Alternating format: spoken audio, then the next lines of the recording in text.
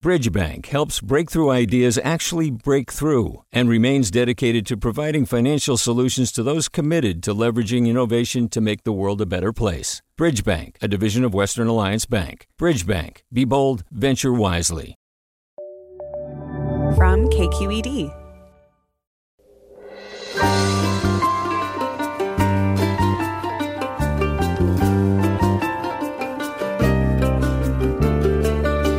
From KQED in San Francisco, I'm Marisa Lagos, in Today for Mina Kim.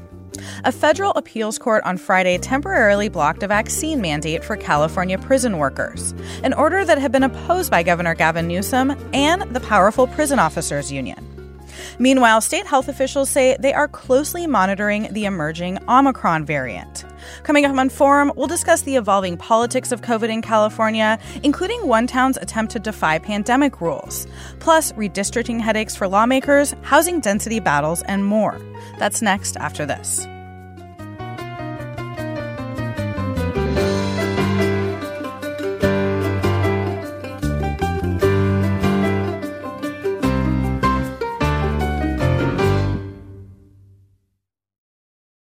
Welcome to Forum. I'm Marisa Lagos in for Mina Kim. This variant is a cause for concern, not a cause for panic. We have the best vaccine in the world, the best medicines, the best scientists, and we're learning more every single day. That was President Joe Biden this morning on the new Omicron variant. He also says that the path forward would not be lockdowns, but vaccines. You have to get your vaccine. You have to get the shot. You have to get the booster. Sooner or later, we're going to see cases of this new variant here in the United States. We'll have to face this new threat just as we faced those that come before it. In this hour of Forum, we're going to get the facts on Omicron and how California is responding. Then the latest in state politics with KQED's Katie Orr and Guy Marzorati, including battles over housing and what redistricting will mean for the balance of power. Joining us now are Katie Orr, politics and government reporter for KQED in Sacramento. Welcome, Katie. Hi, Marisa. And Guy Marzorati, reporter and producer for KQED's California Politics and Government Desk. Good morning, Guy. Hey, Marisa. Hope you guys both had an awesome Thanksgiving. It's good to be back with you. And of course, we are coming back to news about yet another variant, this Omicron, which we're all figuring out how to say the Greek word, right?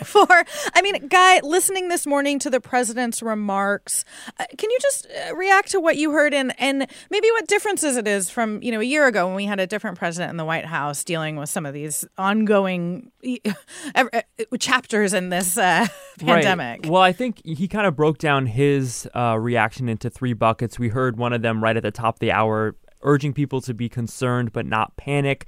Also using this kind of increased attention on the virus, right?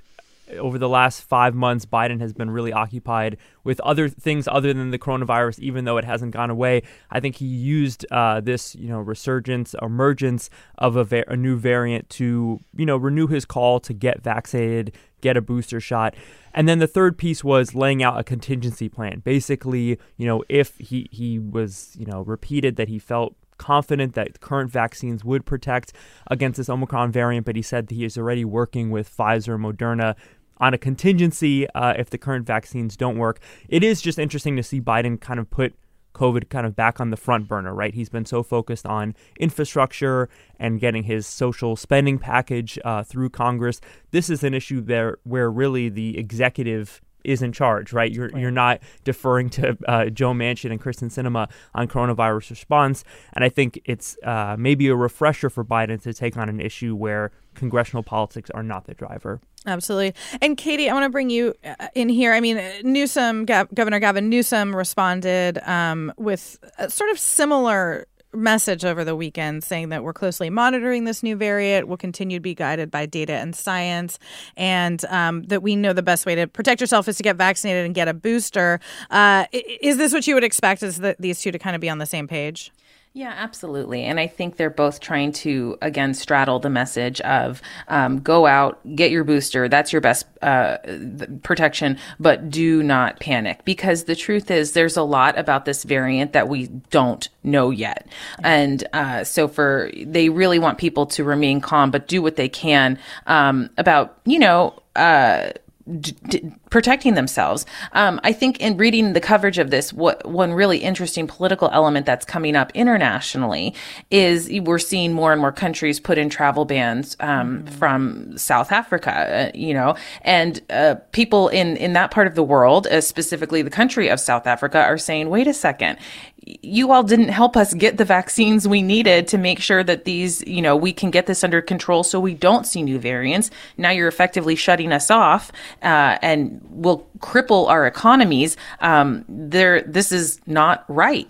And we saw Joe Biden come out and say, the U.S. has done a lot of work to get vaccines to these countries, but it really is shocking. You're seeing this disparity between richer countries like the United States and those countries in Europe that have the vaccine and are more able to control the spread of these variants, and countries that don't have as much access and being punished for it. Right. And I want to actually bring in, we have Meg Terrell here. She is Senior Health and Science Reporter for CNBC. Meg, welcome to Forum.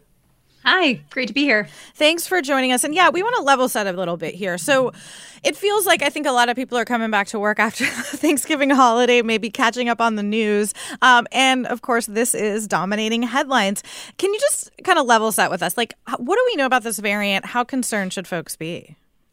Yeah, this really came out over Thanksgiving, and it was not the Black Friday I think a lot of people were hoping to have on Friday. What's concerning about this variant to scientists is the number of mutations that it has, particularly on the spike protein. And that's the part of the virus that enables it to infect cells. It's the part of the virus that our vaccines target. And so there's concern about the quickness of the spread in South Africa, a suggestion perhaps that it can outcompete the Delta variant, which is so contagious. That's not known yet. There's also concern about its ability to reinfect people who have already been infected with other variants, or potentially to dent the protection of our vaccines or some of our medicines. But all of that is a giant question mark right now. We just don't know the answers to those questions. Some of them we should learn within a couple weeks, the initial lab data on the vaccines, for example. Some of it will take a little bit longer, like whether this causes more severe disease or less severe disease. So we'll be learning about this over the next month or two. As of right now, we haven't identified any Omicron cases in the US, although it's expected it probably is here. And the recommendation is to get vaccinated. That'll be the best protection. Even if there is some dent, Dr. Fauci has been saying the vaccine should still protect against severe disease to some degree.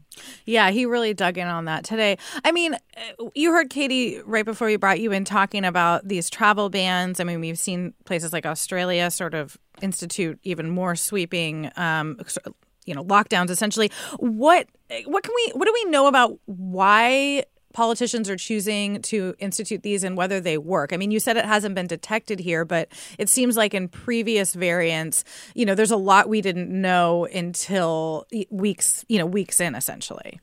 Yeah, the perspective from the public health world seems to be these sorts of flight restrictions can maybe slow down entry by a week or two. And the difference between this variant and previous ones is how early we've found out about it because of the fantastic work from the researchers in South Africa and Botswana. We know about this variant a lot sooner than we've known very much about other variants.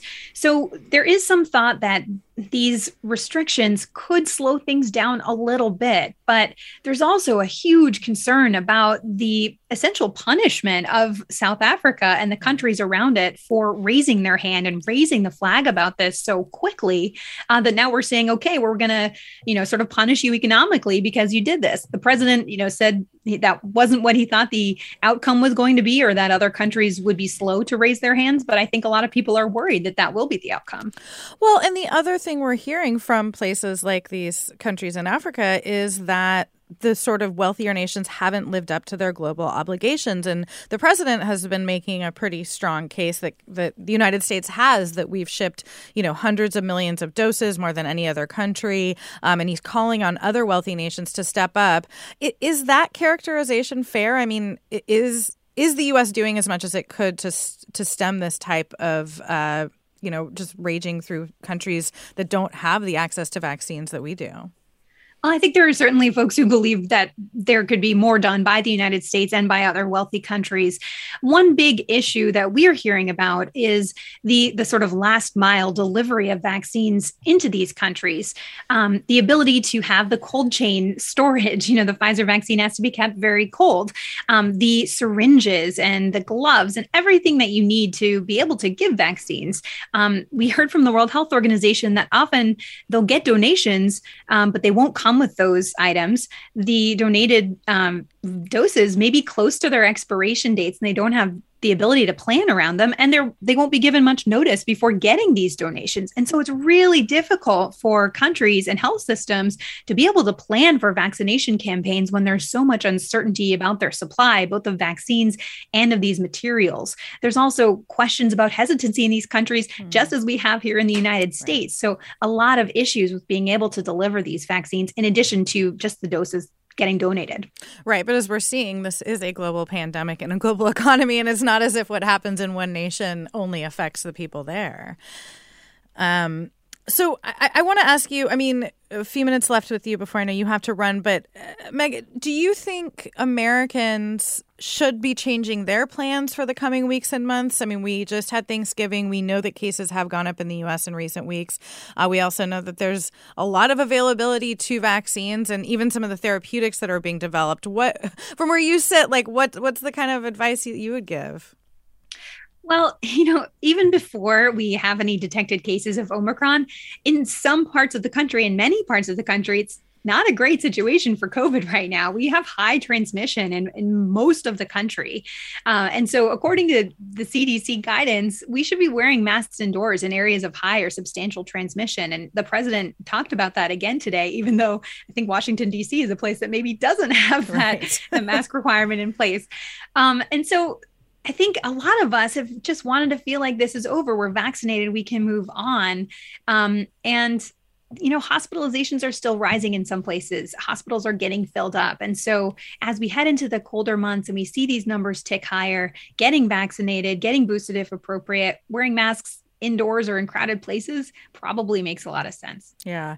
And what about, do we know anything about how quickly parents are choosing to vaccinate their kids, and just broadly how much that could impact the sort of herd immunity in a place like the United States?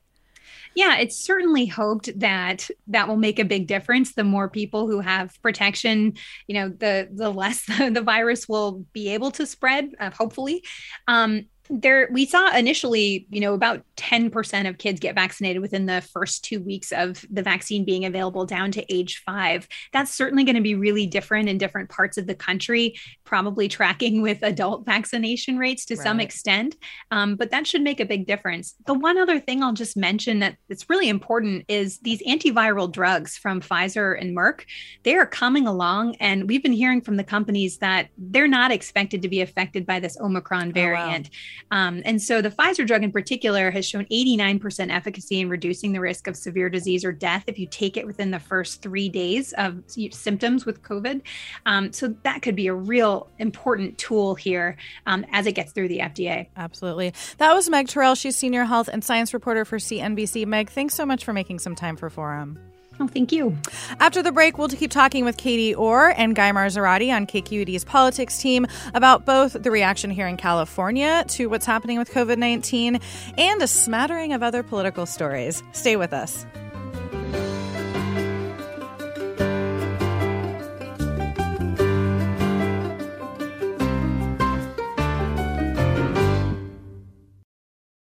Support for Forum comes from San Francisco Opera. Set 10 years after a school shooting, the critically acclaimed opera Innocence takes us into a complex emotional journey where our understanding of innocence and guilt is constantly upended.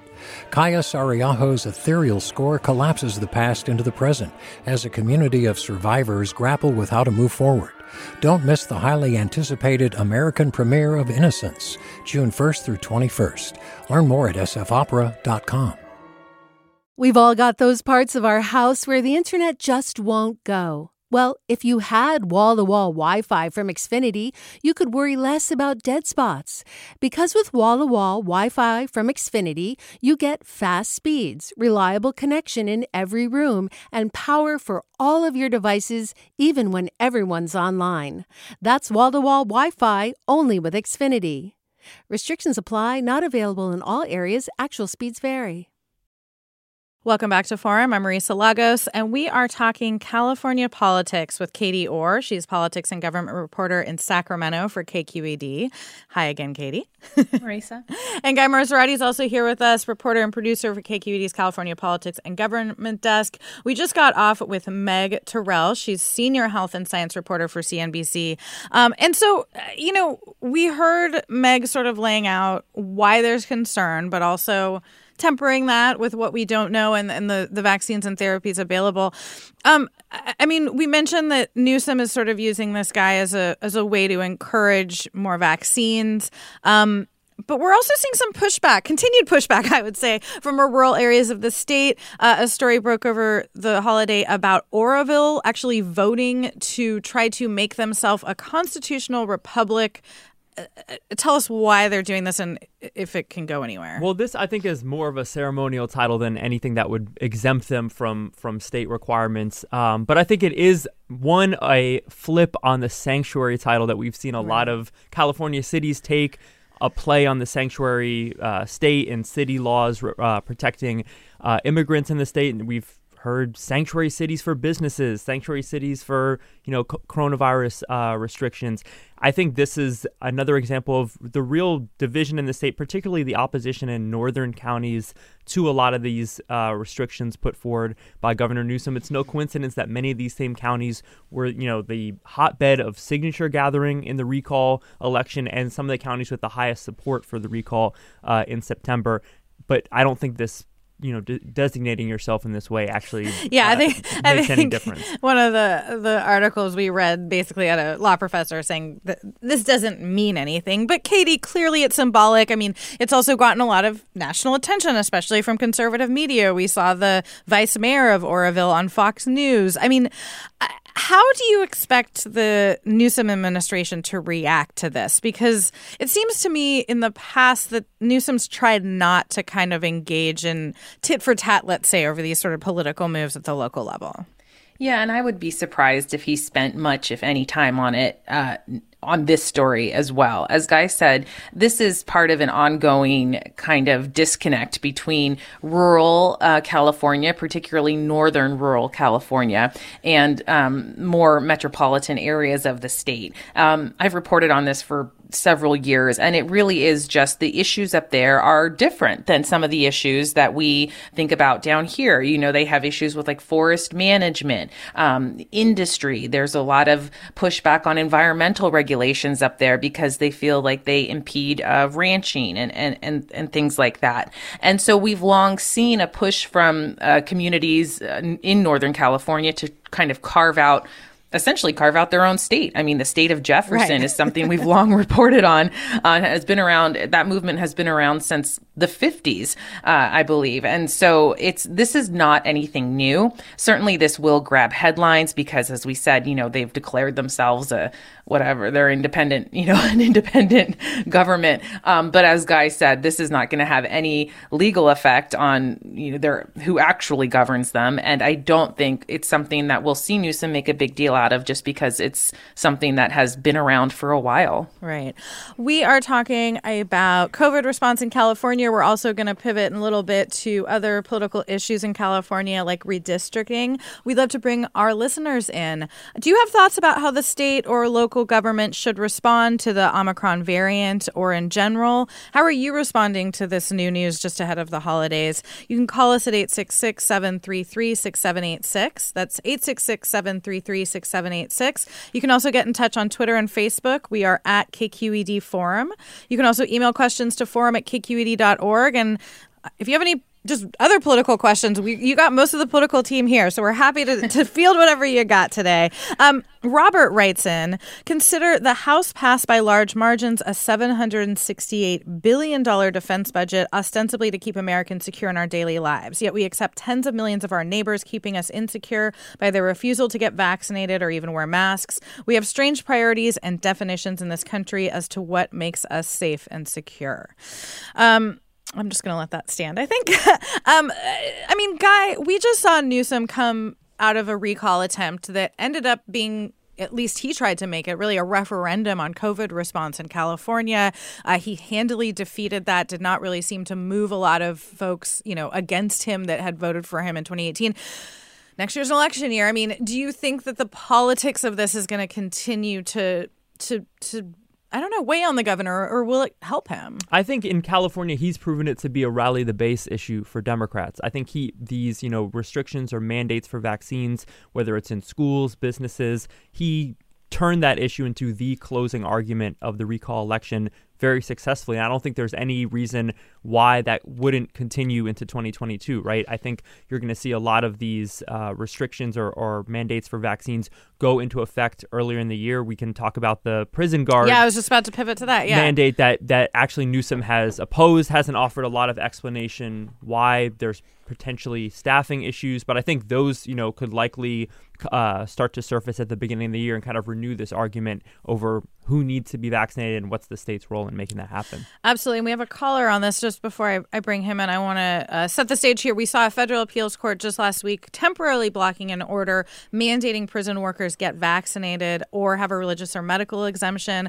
This was a Ninth Circuit Court of Appeals panel, and it essentially set a December 13 deadline for opening briefs, but delayed the enforcement of this mandate until sometime in March while this appeal is working its way through the process.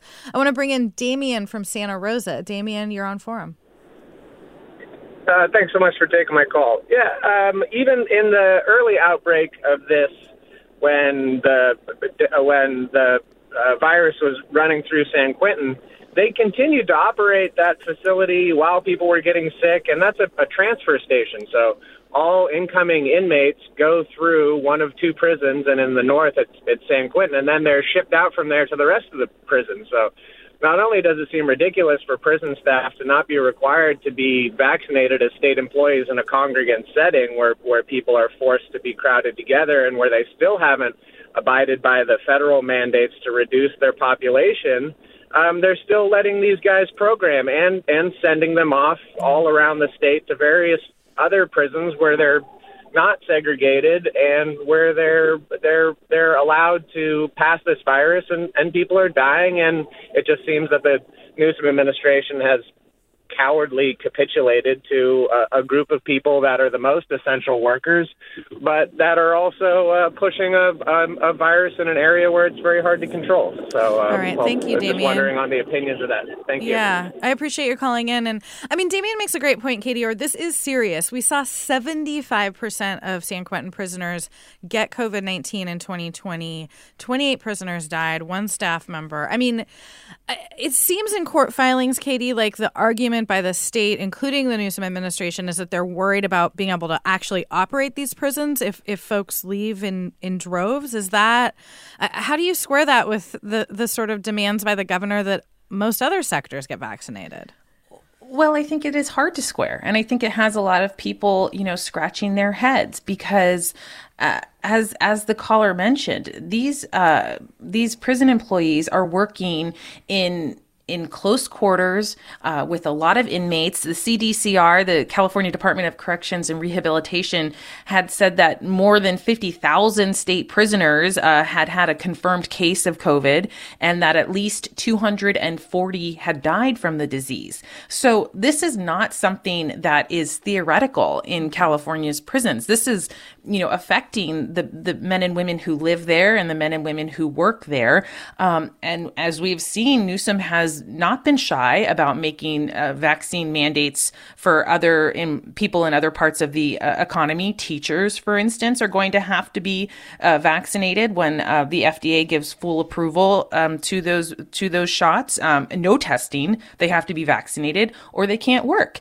And it's interesting that he would give CDCR such a pass on this. I mean, I suppose people might leave, but when push comes to shove, people also need their jobs. Yeah. So it seems he is taking definitely a more hands-off approach here than he is in regards to other sectors of the economy. Yeah, although, I mean, Guy, it does seem like there are a lot of prison officers who are eligible for retirement. And I just wonder, I mean, if you think, I mean, to me, this sort of poses the challenges of a system like this, right? Where to some extent, I mean, we've seen, for example, police departments have some similar debates, but ultimately a lot of those officers seem to have gotten vaccinated. It's much smaller margins. You also just have a different responsibility when you're operating an incarceration facility, right? Right. And I think at the very least we could expect Newsom to lay out that case, right? What are the staffing considerations that make it impossible to carry out this mandate? I think it was originally scheduled to go into effect in January. You know, under current circumstances, why couldn't that be the case? It seems like they're going to try to accelerate this appeal and hear arguments as soon as next month. But I think we should expect Newsom to at least make the case for why this can't happen sooner. All right, we'll try to ask him about that. We're talking politics in California with Katie Orr and Guy Marzorati of our politics team. And let's move on to a new topic, Guy, redistricting. This is the every 10-year process of drawing political lines for state assembly, Senate, and national congressional districts. Where are we at in this process? So we're getting down to the wire in California. The final map is due December 27th, and so the commission is pretty much going through the final changes to that. They've spent the last couple weeks hearing feedback on their draft maps, and are now tomorrow going to start the process of once again redrawing lines, adjusting districts, in the hopes of getting this done by the end of the month. And it's really gotten down to hearing the same kind of considerations they have been from communities across the state, but also I think now the political outcomes are really crystallizing, and we're really starting to see which representatives might be in more difficult positions. And I've noticed in the last week or so, it's become a lot harder to differentiate in the public comment that the commission is getting. What are the political considerations? When someone is calling in from a specific community and they're saying, I don't want to be grouped in this way. Is it because they like they work for them? Yeah, are they calling from their Congress member's office, basically? And it's a lot because some representatives have encouraged folks to do that, Absolutely. Right? We've seen, in the case of, Mike Garcia, Republican congressman in north of L.A., who won a really close election in 2020, he's basically, took to Twitter and said, this commission is trying to remove me from the House. They're trying to draw me out based on the lines. He's accusing them of, by removing Simi Valley potentially from his district, they're trying to get him out of Congress. And so you've heard a lot of callers in the last week call in and say, first of all, if you call in and say, I'm in the 25th congressional district, that's a cue that you're like the fact that you know the number to begin with. So we've heard a lot of calls to that regard. But it's hard to differentiate. Someone has called in and said, yeah, I live in Santa Clarita, and I, share a lot of concerns over wildfires with residents in Simi Valley that don't exist in the San Fernando Valley, and I really hope you take that into consideration. It's hard to differentiate, okay, what are the, political machinations happening? I don't want to cast aspersions here, but just judging by my conversations with friends and family over the holiday, I don't think most people know off the top of their head their district that they live in. Katie, we should say that this is the second time that we have had this independent commission do this. This is something that really good government advocates and really Democrats across the nation are calling for in other states, which is this idea that it should be an independent commission. Is it your sense that this time feels any different than 10 years ago? Or I don't know. I feel like there's a lot of grousing among the political class for this time. I think it's a reflection of our political attitude on a larger scale right now. We are so divided. California is going to lose a seat, and which is unheard of in this state, because other parts of the country are growing. And I think we are seeing also again, that even though California tends to be more of a liberal state, we have by far a larger Democratic congressional delegation. We have all Democrats in state elected offices here, Democratic majorities in the Assembly and the Senate. Especially on the larger national level, it still speaks to this concern that Democrats have that it's not enough, right? That they can't afford to lose any districts in California. They can't afford to lose the seats in progressive parts of the country because it is so closely divided. And so I think it seems now that the stakes are a bit higher. We've had President Trump. We've seen what can happen that maybe perhaps people thought was not possible in the United States before. And so I think that's why we're seeing maybe increased apprehension around this process this time around. And I'll also add this, it's live, it's messy, it's happening in these live stream meetings. 10 years ago, maybe our browsers weren't working to the same effect where we could follow every step of this commission happening in a live stream. If we went back to the old way where people were kind of doing it, state legislators were deciding this in smoke-filled rooms, yes, it would be a lot less messy. There would be a lot of less debate out in public. I think this is a natural side effect of having this process kind of play out in the open. Well, and I mean, Guy, let's level set. You mentioned Mike Garcia's district, but there's also Democrat leading districts that are being folded into Republican. I mean, does it seem like one party or the other so far, understanding these are drafts, is coming up better than the other? It's hard to really decipher any clear advantage for either party. To your point, there's Democrats districts that are also being redrawn that could make it seem more difficult. And I think we have to keep in mind on the congressional side a couple things.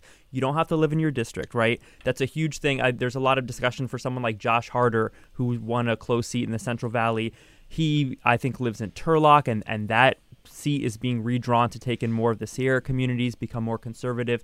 He doesn't have to, he can go run in a district that's more towards Stockton if he wanted to. Right. And also there's going to be retirements. We already saw Congresswoman Jackie Speer announce that she won't run in 2022. It's likely that we'd see other representatives in the Democratic representatives in California retire, possibly thinking they're not going to be a majority in 2023. And so if people leave a seat, then the musical chairs start, and it's easier for folks to actually stay in office. They don't have to run in their same district.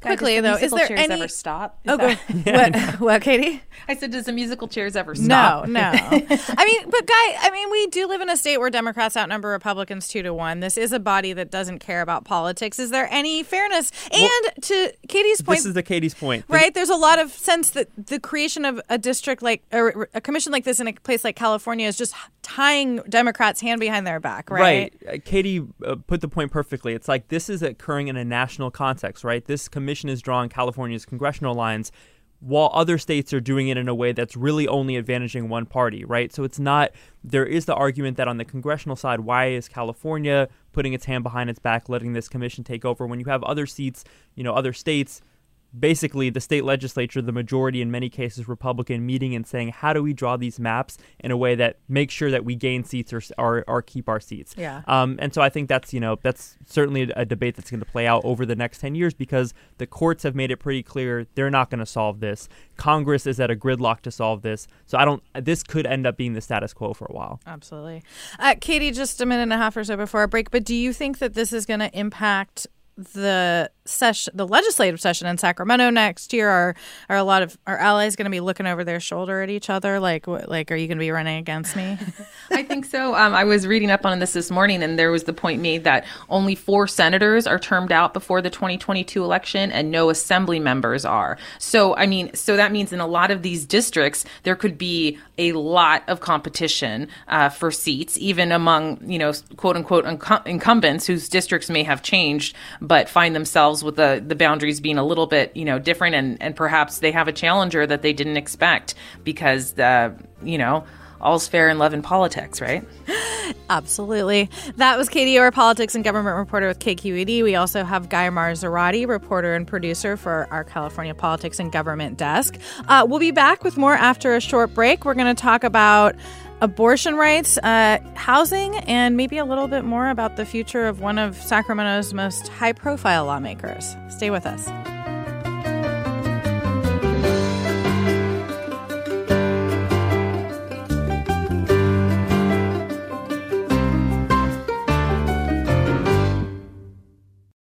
Support for Forum comes from San Francisco Opera. Set 10 years after a school shooting, the critically acclaimed opera Innocence takes us into a complex emotional journey where our understanding of innocence and guilt is constantly upended. Kaya Sariaho's ethereal score collapses the past into the present as a community of survivors grapple with how to move forward. Don't miss the highly anticipated American premiere of Innocence, June 1st through 21st. Learn more at sfopera.com. We've all got those parts of our house where the internet just won't go. Well, if you had wall-to-wall Wi-Fi from Xfinity, you could worry less about dead spots. Because with wall-to-wall Wi-Fi from Xfinity, you get fast speeds, reliable connection in every room, and power for all of your devices, even when everyone's online. That's wall-to-wall Wi-Fi only with Xfinity. Restrictions apply, not available in all areas. Actual speeds vary. Welcome back to Forum. I'm Marisa Lagos, in today for Mina Kim, and I am speaking with most of our politics team here, Guy Marzorati and Katie Orr. And Katie, before we move on from legislative bingo, I did want to hit on one thing we've been hearing a lot of scuttlebutt about, which is the potential future of Lorena Gonzalez. She's an assemblywoman from Southern California, San Diego, who has really built, I think, a powerful reputation for herself in Sacramento. She is head of the Assembly Appropriations Committee, which is one of the sort of gatekeepers of legislation and spending in SAC. And she's been getting some pressure for a potential outside job. Tell us about it. Yeah, I first broke news back in October that the secretary of the San Diego and Imperial Counties Labor Council, which Lorena Gonzalez used to run before she was elected to the Assembly, had endorsed her to take over as the next leader of the California Labor Federation, which is kind of an umbrella group for labor groups in California and is extremely powerful. This is, if you are a Democratic lawmaker, it's safe to say you probably want to be on the good side of the California Labor Federation. And this letter had urged her to take over for the current president, Art Pulaski. We just saw earlier this week that, in fact, the executive committee of the Labor Federation, the executive council, I should say, has taken a non-binding vote to recommend that she be the next chief officer after Pulaski steps down. However, that's the unknown. We don't know when he's going to step down. Leaders within Cal Labor Fed have suggested maybe it would be around July. But this is clearly a win for Lorena Gonzalez. She had wanted to become the next Secretary of State. She was actively campaigning for that job when Governor Gavin Newsom appointed her colleague from San Diego, Dr. Shirley Weber, to that role. And she's not going to run against Weber. And so Gonzalez was looking around for her next, spot to land. And it looks like she's found it at the Cal Labor Fed. I think, like you pointed out, it makes sense for her. She is the lawmaker behind AB 5, which was essentially trying to create a third tier of worker. No, excuse me. AB 5, which she was trying to extend worker rights to gig workers. And so she is beloved by the labor community, and I think this move makes a lot of sense for her. And Guy, what would it do to yeah? Well, and just the musical chairs component of this, that the redistricting currently puts Gonzalez in the same district as Akilah Weber, Shirley Weber's daughter, who's won an assembly seat. In the legislature, you do have to live in your district, so this would, moving out of the assembly for Lorena Gonzalez would avoid maybe a little, interpersonal clash there. Well, is she termed out too? She's not termed out. And I believe she was termed out, I believe, in 2014. Okay, so she's got a couple more years if she chooses. I mean, Guy, her leaving early would shake things up a bit in the assembly, yeah? Absolutely, and I think also if we're talking about the leadership of Anthony Rendon, the Speaker of the Assembly, Lorena Gonzalez has been an ally of his in recent years, and I think as more Assembly members reach that 2024 term out period and start to look for their next office, I do think you will start to see a discussion about, okay, what's going to be the future leadership of the legislature. You have Kevin Mullen, another top deputy of Anthony Rendon, running for Congress, announcing he's going to try to succeed Jackie Speier in Congress. So I do think you're going to start to see that discussion maybe as soon as next year about what's the future leadership in the two houses of the legislature. Absolutely. We're talking with Guy Marzorati and Katie Orr of KQED's politics team. Do you have any thoughts about what we've been discussing? Give us a call at 866-733-6786. You can also get in touch on Twitter and Facebook at KQED Forum, or email us at forum@kqed.org. Katie, I want to pivot to another topic you've been really digging into, which is abortion rights both in California and across the United States. This Wednesday, the Supreme Court will hear arguments in a huge case. Can you tell us what that case is about? Right. This is a case that's coming out of Mississippi that would ban abortions after 15 weeks. And those in the advocacy community say essentially if the justices uphold uphold the ban, it could effectively overturn Roe versus Wade. And that is the law, or that is the case that's been in place since the early 70s that guarantees women a right to an abortion before their fetus is considered viable, which is about 24 weeks.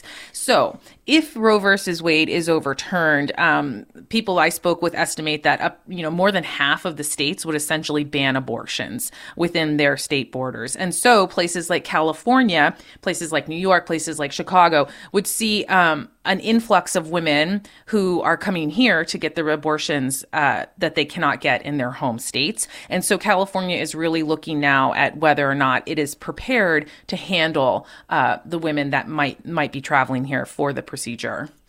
Well, I mean, that brings up so many issues, including, the resources needed to travel to another state to access medical care. But if women can come here from other places, are these providers ready to offer care? You've been out in the field talking to some of these rural providers, and it can be challenging for them as well, even in California. Right. And I think it's important to stress what you just said. You're right. I've spoken to providers who say most women who cannot get an abortion in their own state will not be able to travel to California for a variety of reasons. Childcare. Most of the women who receive abortions have children, and they can't find someone else to watch the kids they already have. They can't get time off work. They can't afford it. And these are largely a lot of the issues that we see in rural parts of California. Again, we're seeing that divide between metropolitan areas and the coastal cities in the state here, and more rural areas where there are no abortion clinics. It's estimated there are 40% of California counties don't have an abortion clinic in them. Women have to drive for hundreds of miles to get to a clinic, which hold abortions on like a certain day. Providers don't tend to come from the area because, frankly, they don't like living in small communities where they get a lot of pushback for performing abortions. So you have doctors traveling in from like the Bay or LA to perform these services. And it's challenging for a lot of these women. There's also a cost factor. In California, there was a bill that would prohibit insurance companies from doing what they call cost sharing, making patients pay for a portion of their abortion. But that bill did not make it through the legislature last year. They're going to take it up again this year. But so for some women, it could cost, hundreds, if not $1,000 to pay for this abortion. And that's money that a lot of these people just don't have.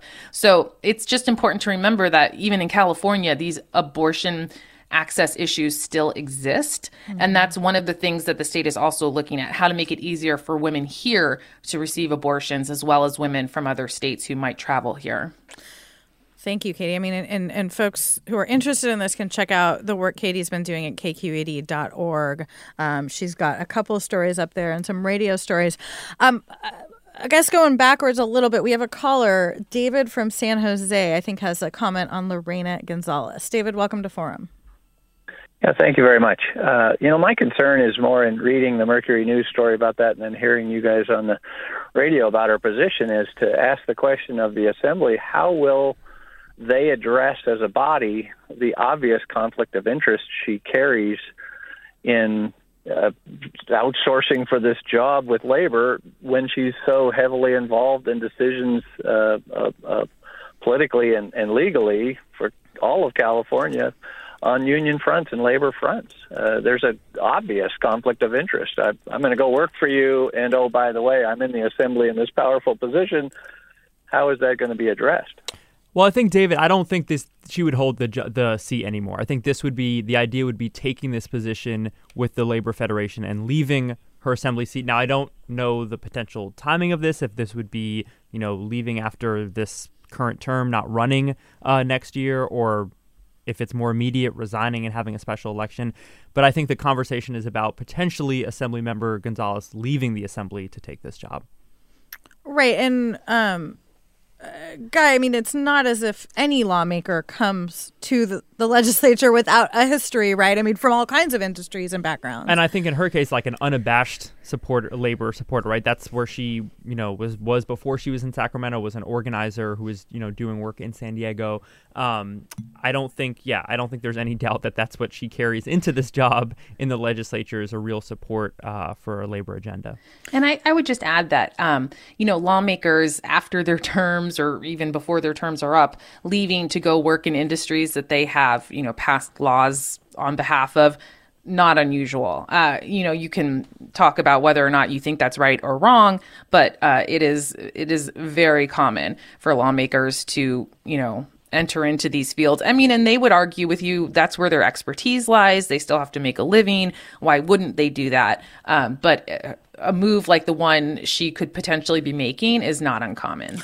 Well, and Katie, I mean, we have seen some good government laws passed around, say, direct lobbying, right? That there's a cooling off period. You can't leave the legislature and turn around and automatically lobby your colleagues. But some of that seems to be more symbolic than anything else, right? I mean, if you're the head of the powerful labor federation, or if you go to work, for example, like another former lawmaker did for the oil industry, it's not as if the bully pulpit, you can say things that are not direct lobbying that your former colleagues might hear.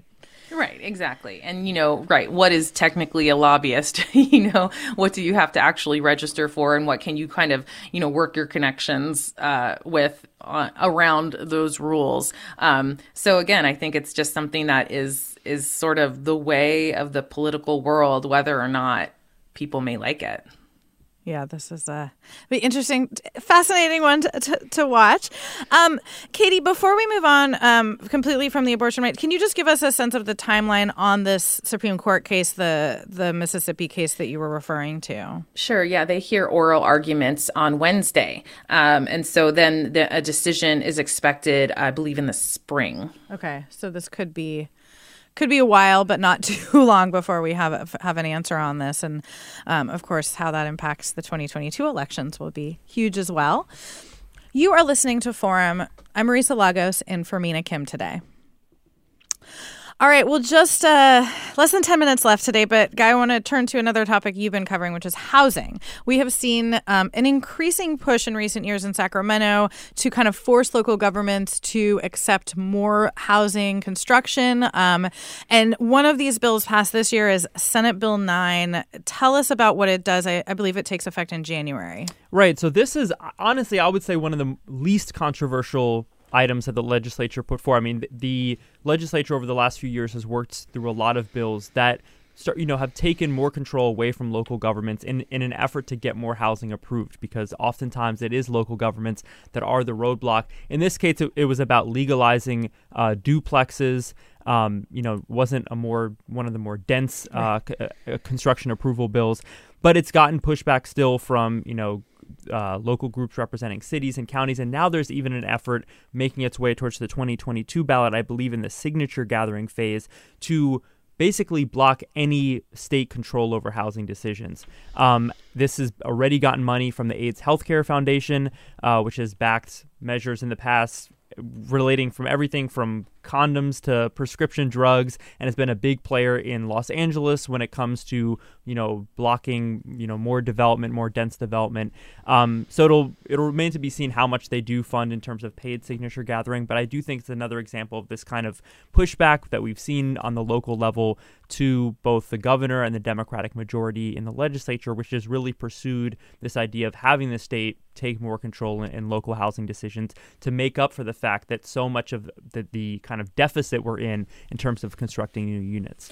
So we're seeing cities, push back.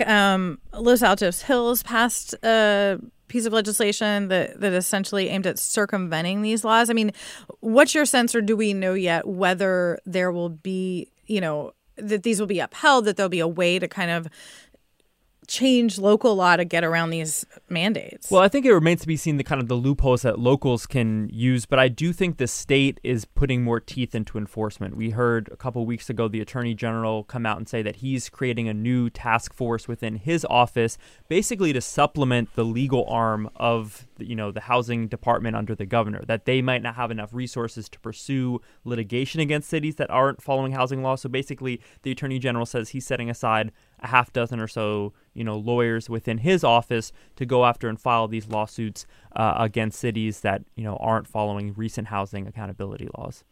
So what is this, Katie, I want to bring you back in. I mean, you've been watching a lot of these bills pass, and quite frankly, the legislature has gotten more aggressive in recent years. Things like SB 9, even if it's not that controversial, would have been, I think, a decade ago. And I'll just say, politically, the tenor has completely changed. You can't interview anyone running for local office who doesn't, when you ask them about housing, the first thing they say is, well, we definitely need more housing. Obviously, then they say, but not here. Right. But certainly you can't, just a blatant anti-housing message, resonates less and less, especially here in the Bay Area. I mean, Katie, what does this tell you just about the housing battles in California? Are we reaching a new, I don't know. I mean, I think we are. And I think to your point that the legislature has gotten more aggressive, I mean, I think we are going to see, as more cities try and put these kind of rules in to, as you said, get around SB 9, you're going to see the legislature striking back. And really, I feel like not even being shy about it. Really calling it out for what a lot of people see as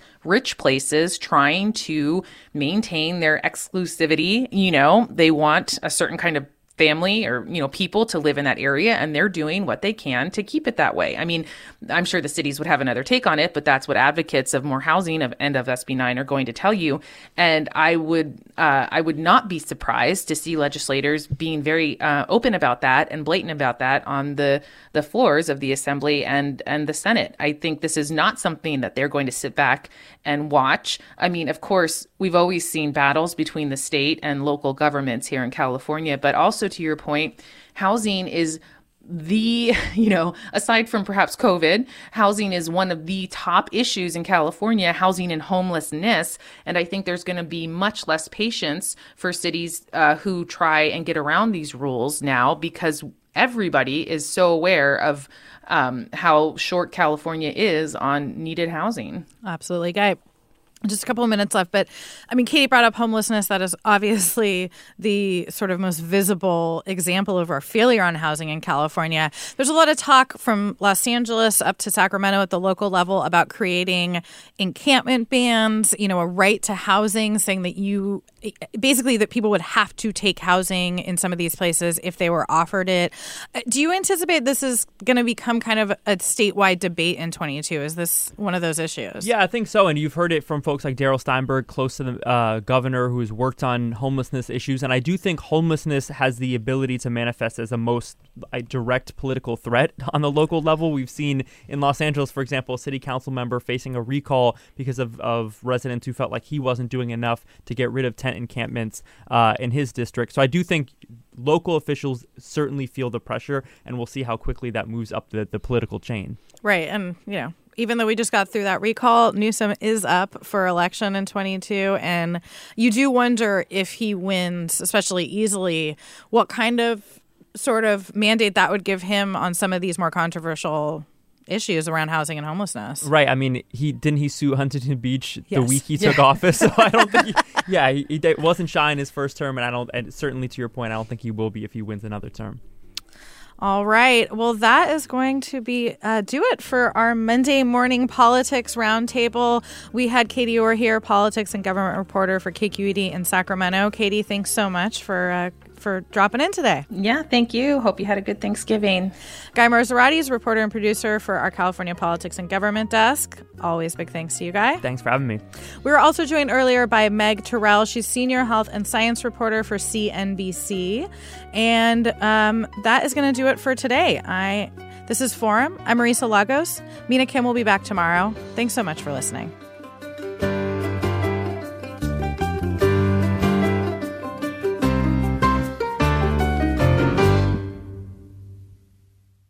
Funds for the production of Forum are provided by the members of KQED Public Radio, the Germanicos Foundation, the Generosity Foundation, and the Heising Simons Foundation.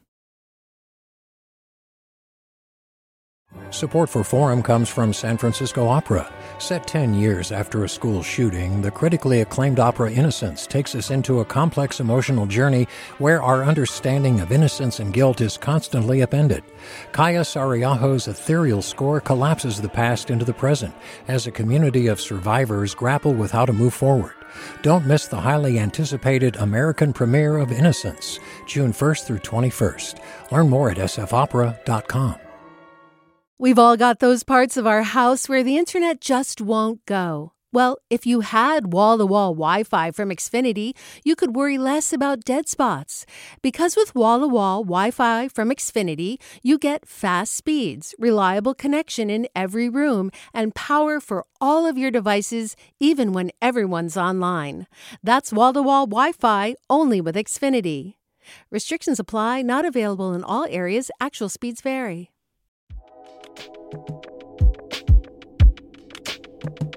Did you ever wonder what it's like to live alone, hidden in the woods, not speaking to a single soul for 30 years? Or wander the desert, uncover a hidden well, and dive to the bottom of the deepest water hole for 2,000 miles? The Snap Judgment Podcast takes you there with amazing stories told by the people who live them, with an original soundscape that drops you directly into their shoes. Snap Judgment. Listen and subscribe wherever you get your podcasts.